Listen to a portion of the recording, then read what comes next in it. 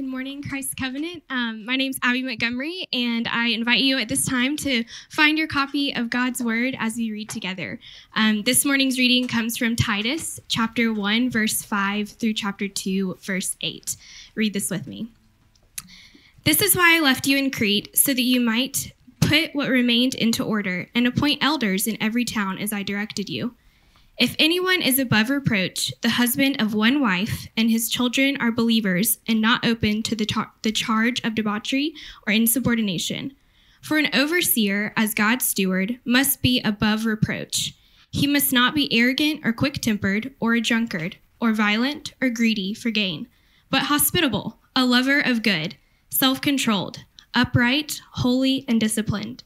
He must hold firm to the trustworthy word as taught, so that he may be able to give instruction in sound doctrine and also to rebuke those who contradict it.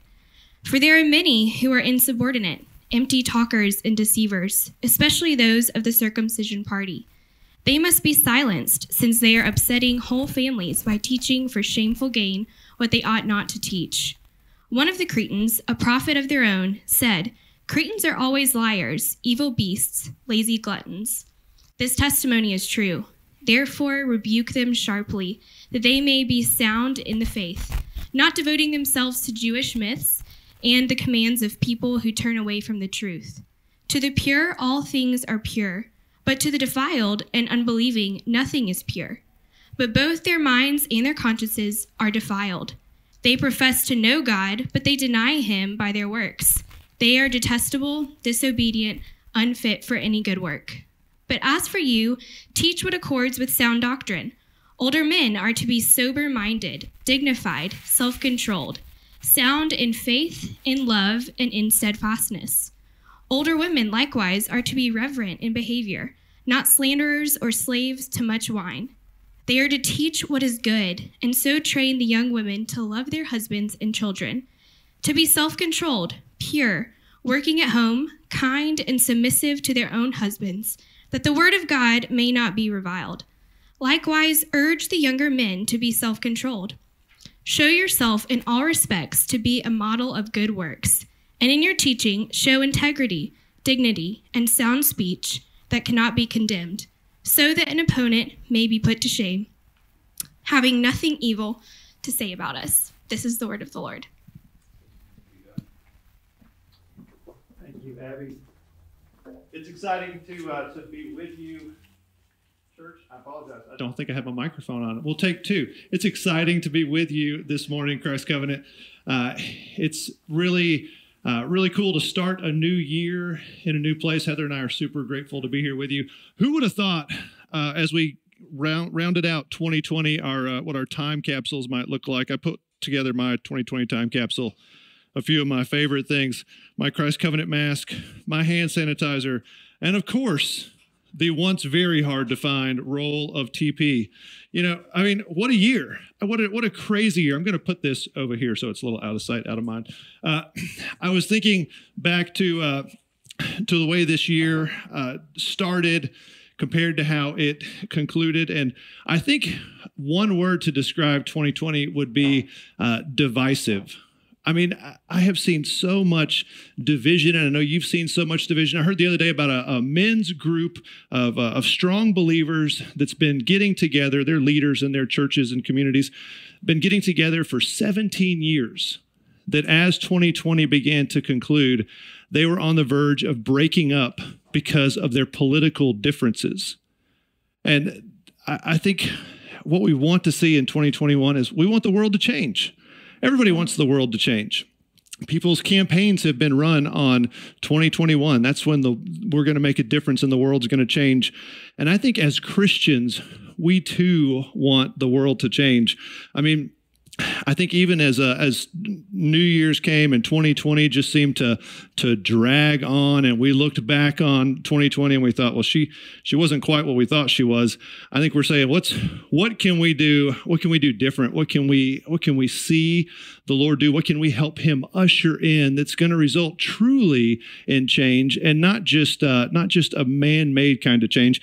That's why I love this passage and really this new series that we are a part of, you're going to get a copy of this little card. I think it's going to be up on your screen now. But we're starting a new series on Gospel Kingdom Mission, which is really what we are about at Christ Covenant. Next week, Jason's going to teach on gospel, which is really the cornerstone of who we are as believers, of who we are as a church. And this week, if you look in the upper right-hand section, you're going to see it says kingdom in the middle, and it goes from kingdom family to kingdom ambassadors. And then on the outskirts of that, support the church, join a group, table talk.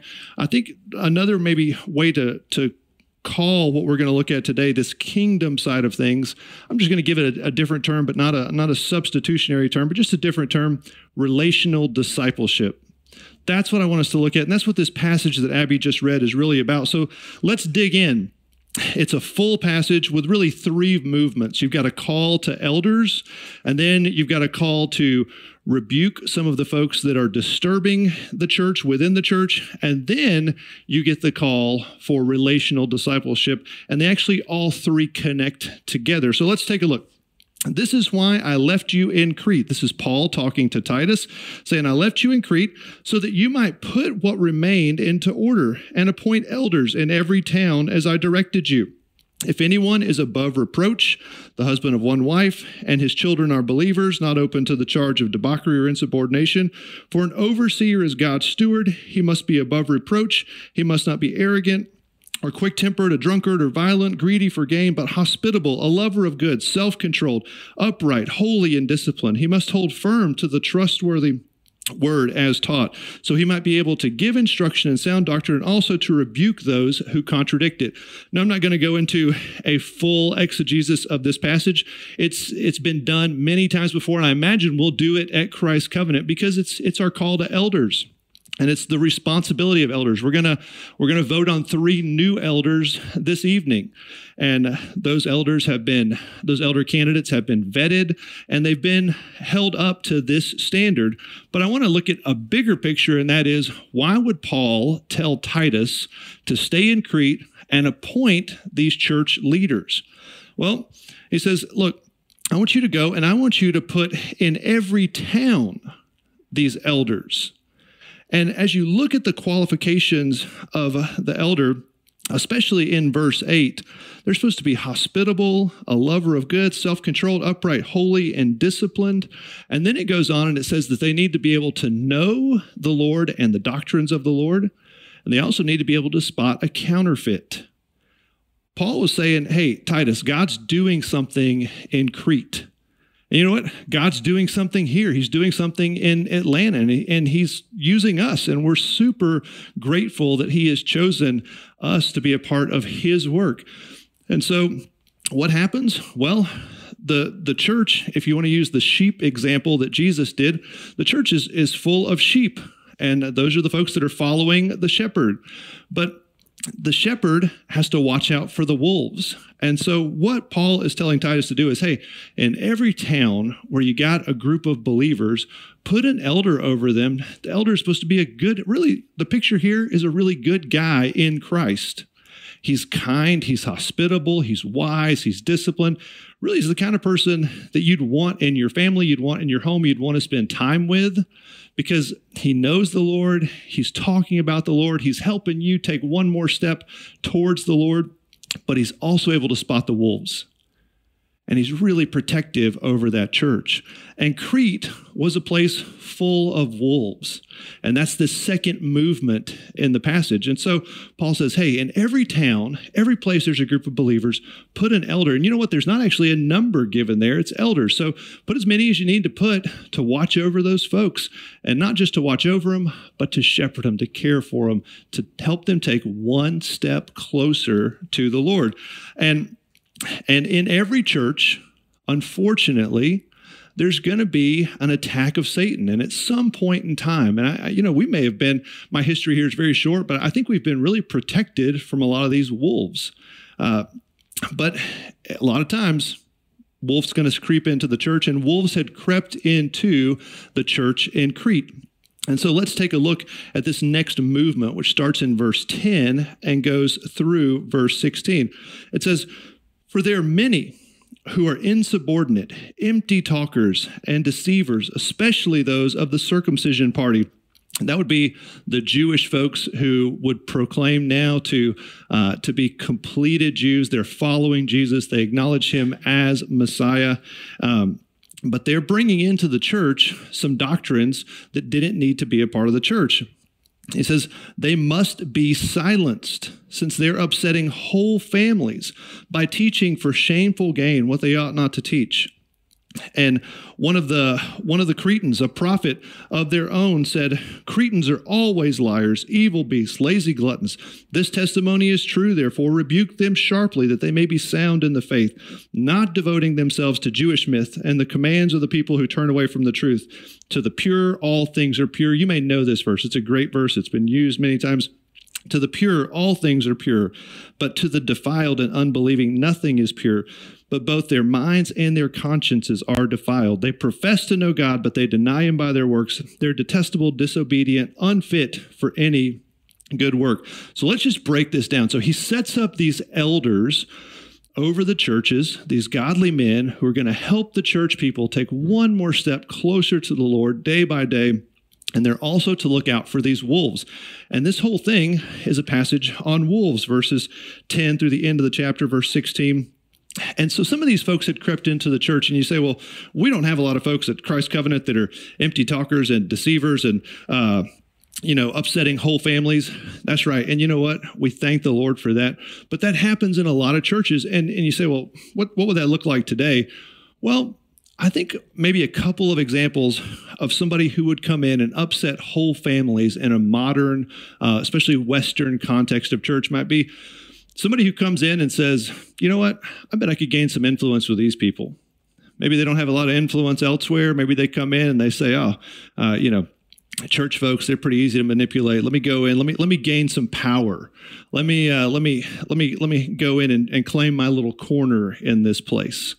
And that happens. That happens a lot of times. We see that. We've seen that in churches over and over again all through history. And other folks come in and they say, yeah, what the preacher said, what the pastor said, that's really good. That's really good. But if you really want to be godly, and then they begin to give you more rules, more things to follow, more practices. And we know from 1 John that the commands of God are not burdensome. And so they heap all kinds of extra commands, which become burdensome. And Paul is telling Titus to instruct these elders, hey, you stop them. You stop them right there. And you rebuke them, but it is a rebuke that is done in kindness. It is a merciful, sharp rebuke. And you see that where it says in verse 13, rebuke them sharply that they may be sound in the faith. And so one of the things that we hope as a church, if one of us begins to go outside of the lines of Scripture and outside of God's plan, that yes, we would have the courage to confront, to talk to rebuke sharply, but with the hope that we bring the person back into the fold of the church. And so even in rebuke, there is a sense of the grace of the Lord with a true believer and a true leader in Christ. But, Paul's interesting here because he says, to the pure, all things are pure. And then he goes on and he says, to the impure, though, nothing is pure. Their minds and their consciences are defiled. And there's a reason that I'm belaboring all this a little bit before we get to the relational discipleship component, because I think it actually really ties in with that component of relational discipleship. You see, Paul says, to the pure, all things are pure. But if you notice, he actually uses a quote from a guy who's a pagan. And so how can Paul say, hey, to the pure, all things are pure, and he is associating himself with a person who is pure, and yet handle a quote from a pagan? In fact, Paul likes this guy. His name is Epimenides. And Epimenides was a 6th century Cretan philosopher. He has a lot of mythology around him. He's a really interesting character. Paul liked him a lot. He liked him so much that he turned 2 of his quotes into Scripture. Now, we believe the Lord directed Paul to do that, but Paul liked this guy who was definitely impure a lot. You actually may know the other time that Paul quoted Epimenides because it's in Acts chapter 17. It's a famous verse where Paul is in the Areopagus. He is in Athens, in the heart of Greece, and he is talking to the folks there, saying, hey, I know you got this statue of this unknown God. Let me tell you who this unknown God is. And then he goes on to talk about this unknown God. And in describing the unknown God, he says in verse 28, in him we live and move and have our being. And a lot of times when you see a verse that's set apart in Scripture, like Acts 17:28, probably in your Bible, it's probably moved down. It's probably maybe italicized. It looks like a potential Old Testament quote. It's actually not. It's from the same little snippet that he used to say in verse 12, one of their own Cretans, a prophet of their own, said, Cretans are always liars, evil beasts, lazy gluttons. So in him we live and move and have our being actually comes from the same line. Let me read it to you. This is Epimenides denying or fighting the Greeks who denied the immortality of Zeus. He said, they fashioned a tomb for thee, O holy and high one. The Cretans, always liars, evil beast, idle bellies, but thou art not dead. Thou livest and abidest forever, for in thee we live and move and have our being. So how can Paul handle things of the world and even work them into a sermon? He has to fill his mind with them to some extent and yet call himself pure. You see, we go back to the very beginning when I said, I think in 2021 we really want to see the world change. Well, Paul and Titus really wanted to see Crete change.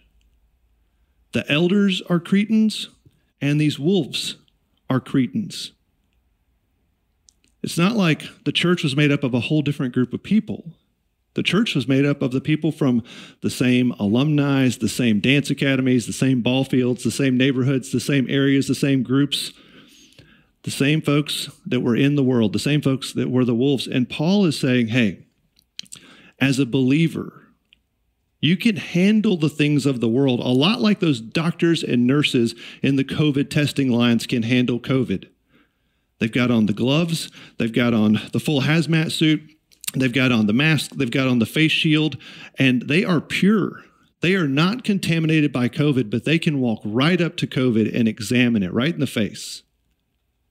And Paul is saying, hey, that's how we ought to be as a church, as believers. We ought to be able to walk right up to the world and be pure amongst the impurities of the world.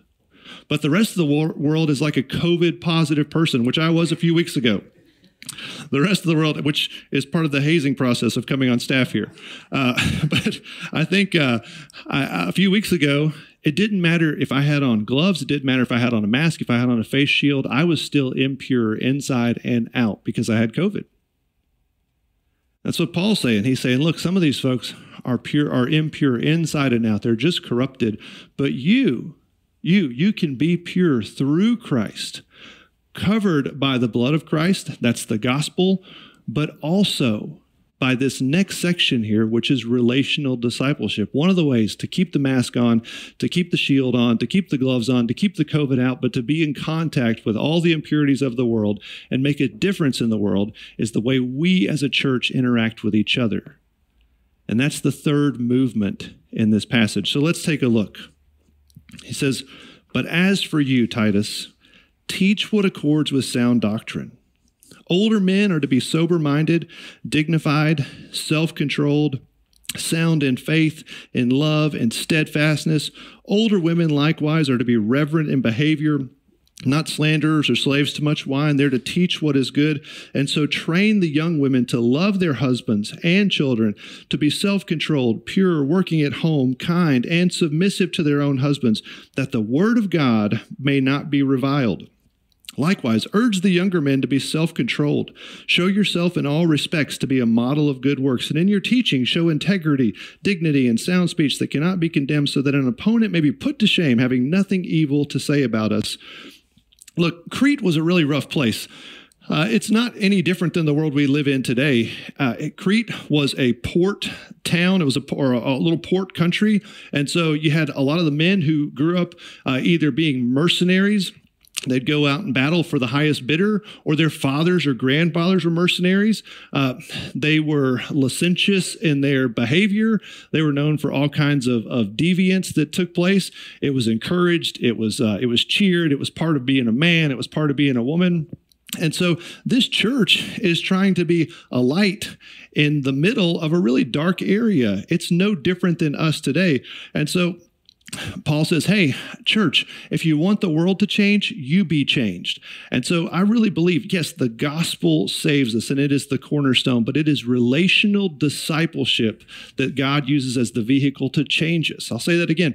I believe the gospel is what saves us and it is the cornerstone, but it is relational discipleship that is the vehicle that God uses to change us. And so what you see in verses 1 and 2, and then again in verse 6 is the call for the men. And you see in verses 3, 4, and 5 is the call to the women. And so here's what it looks like. What you've got is you got Titus here, and he is supposed to reach down and train up other men that are going to be elders. And then these men are going to be looking to train up these younger men. And so you get this process of, hey, Titus has taken a step or two further towards the Lord, and Paul has noticed this, and Paul says, Titus, you're in charge. And Titus says, oh, this guy right here, he looks like the guy that fits the qualifications in chapter 1, starting in verse 5. So this guy could be an elder, so I'm going to pour into him. This guy says, oh man, I see this young guy here, and he has the gospel, he's a believer, but he's learning what it means to be a true follower of Christ. And so, yeah, let me help this guy. And you know what? The whole time, they haven't left the impure place of Crete. They're right in the middle of it. And likewise, we go to the women, and Paul says of the women to Titus, he says, hey, look, I want you to teach. I want the older women. I want them to be dignified. I want them to be self-controlled. I want them to be ladies that have integrity. And I want them to teach the younger women. And so what do? They go and they look and they find this younger lady and they say, hey, you know what? You've got the gospel. Now you need the vehicle to help you learn to live in this corrupt culture. And that is, let me pour my life into you a little bit. Let me help you take one more step closer to the Lord. And so maybe this lady has kids, or maybe some younger friends, and she pours into them. And so what we see is now maybe this lady says, boy, I'm meeting with so-and-so. And she says, oh, I'm meeting with so-and-so. Well, let's talk. So maybe these two older ladies talk. And maybe this lady says, oh, you know what? I'm in being mentored, being discipled by this lady. Let me tell you what I'm learning. And the process just continues and it grows and it multiplies. And so we see the same thing with the men. You know, there's going to be multiple elders at some point, and these elders are going to be pouring into the next generation of leaders, and these guys are going to be pouring into the generation two levels below. And so what you got is you got all these folks that are pouring into each other, and they're all helping people take one more step towards the Lord.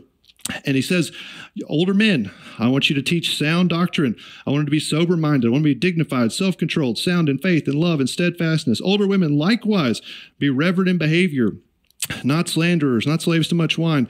Teach the young women to love their husbands and their children, to be self-controlled, submissive, working at home. And then he goes on in verse 6 and he says, and likewise urge the young men to have self-control. And so what these guys are saying is, hey, here's what it looks like to know Jesus. And Paul says of those corrupt people, they're corrupt in their mind and their conscience.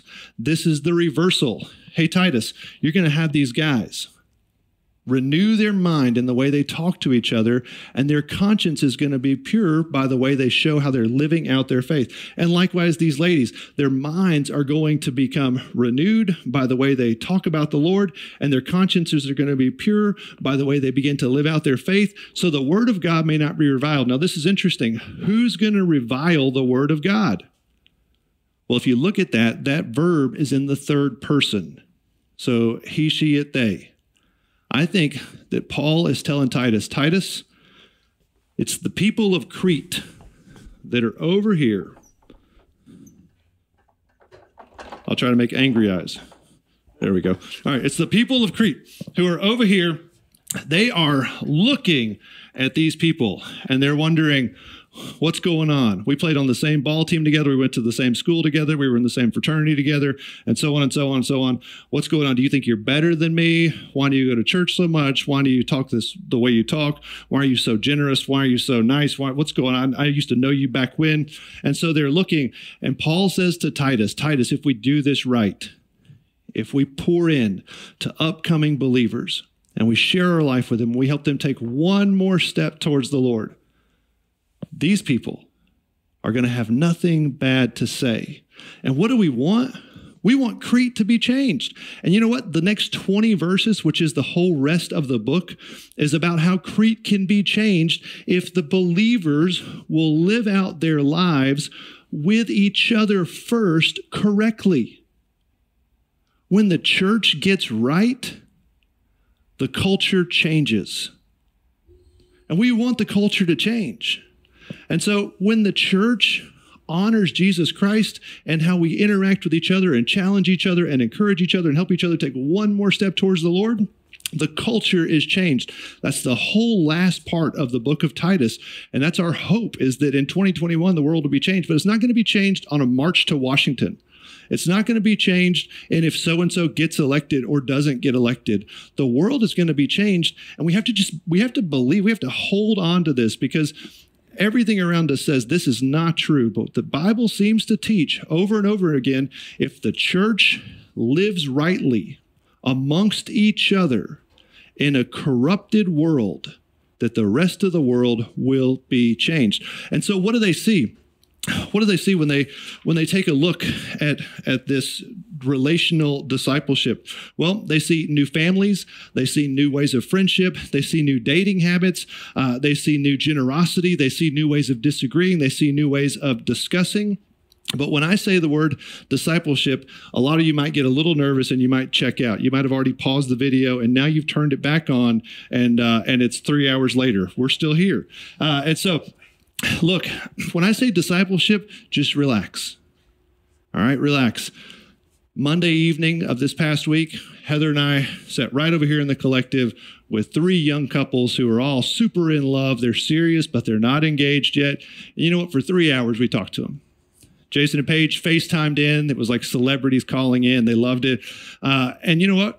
We just encouraged them from a Christian perspective on how to respect each other, how to talk with each other, how to fight with each other, and how to pursue marriage with one another, or how to end things if that's what needed to happen. And you know what that is? It's discipleship. Discipleship is not a program, but sometimes programs help. Discipleship is not necessarily a verse-by-verse Bible study, but the Bible is essential. Discipleship takes place in many shapes and forms, and you know what? We embrace that here. We have some structure with these cohorts coming up, but we also have table talk. So discipleship it doesn't need to be nearly as scary as we think. But you know, going back to those wolves, verses 10 through 16 in chapter 1, I think the reason most people don't want to engage in discipleship is the same reason that those folks came in and corrupted the church. I think those folks in chapter 1, verses 10 through 16, were all about themselves. In 2020, I heard the word me more than I've ever heard the word me. Why do my kids have to stay home and not go back to school? Why did I have to get COVID? Why do I have to wear a mask? Why do I need to do this? It was real easy for us to just be talking about me all the time. Those wolves in the church, they were all about themselves. And the reason most of us shy away from discipleship is because it's inconvenient for me. We couch it with niceties like, oh, I'm not quite there yet. How could I disciple somebody? Look, it doesn't take much to be walking with the Lord and look around and say, you know what? I'm only a half step, but I'm a half step ahead of them in my walk with the Lord. Let me pour into them. If we want to be the church that truly represents Jesus Christ, we got to leave me in the rear view. And by the way, when we leave me in the rear view, it's like the old Henry Blackaby thing. Maybe you remember this. This changed my life when I was in college, but Henry Blackaby gave this diagram, and I'll never forget it. He said, this is God, and he is moving on with his plan. And it's not what's God's will for my life. It's, hey, here's my life right here, and God has made me to fit into his plan. And you know what? It's not until I jump into his plan that I become fully fulfilled, which is what I want when I substitute his plan for a self-centered existence. But the self-centered existence never satisfied. So look, when it stops being what's God's will for my life and what's God's will, and then I jump into God's will and his plan, man, losing me is easy, and I realize how freeing it is to lose me. So let's lose ourselves. Let's jump in, and let's begin to look around and say, maybe I'm here and I need this guy. Maybe I'm here and I need this guy. Maybe I'm here and I need to look for this guy and look for this guy. And the same with the ladies. Maybe I'm here. I need to find this older lady. And maybe it's the older lady saying, I need to find this lady. And so on and so on and so on. And you know what? Hopefully, what happens is the world eventually looks on the church. And they look and they look and they look. And maybe eventually, I had to Google what happy eyes were. And so happy eyes. Happy eyes are maybe not black hearts, but they are today. All right. So maybe the world looks on and the world says, man, I think I like that. Okay. Man, I love what I see when I see the church. And you know what they see when they see the church? In the background, what they're really seeing is Christ. When they see relational discipleship lived out and they see a good thing, behind that is the cornerstone of Jesus Christ. And when they meet Jesus and they enter this process, and then their friends meet Jesus and they enter this process and their friends, and so on, the world can't help but change. So, as we wrap up today, it's not an option. It's a command. And we're disobedient if we're following Jesus and we're not discipling. The Shema, Hear, O Israel, the Lord is our God, the Lord alone. Love the Lord your God with all your heart, your mind, your strength. The Shema goes on just a little bit further and it says, hey, here's a practical, easy way to begin discipling. When you wake up, talk about the Lord. When you lay down, talk about the Lord. When you're going about your business, talk about the Lord. When you're eating, talk about the Lord. As you move through today, begin to look around. I bet there's somebody right near you that the Lord's saying, this person needs to pour into you. You need to open yourself up. Or, hey, you need to pour into them. Let me pray for us. Lord, relational discipleship is beautiful. It's wonderful. And yet so many of us avoid it. But Lord, it's the way the world is going to change. Because when they see us rightly living, they'll see you, Jesus. Father, I just ask that you would give us pastors, elders, leaders in the church the heart to love our church well, but also to look for the wolves and protect the church. And Lord, help the church to be a place where we reach up and we reach down to help each other take one more step closer to you. And as a result, Lord, may we see the Bible be true as the culture begins to change. It's in Jesus' name we pray, Father. Amen.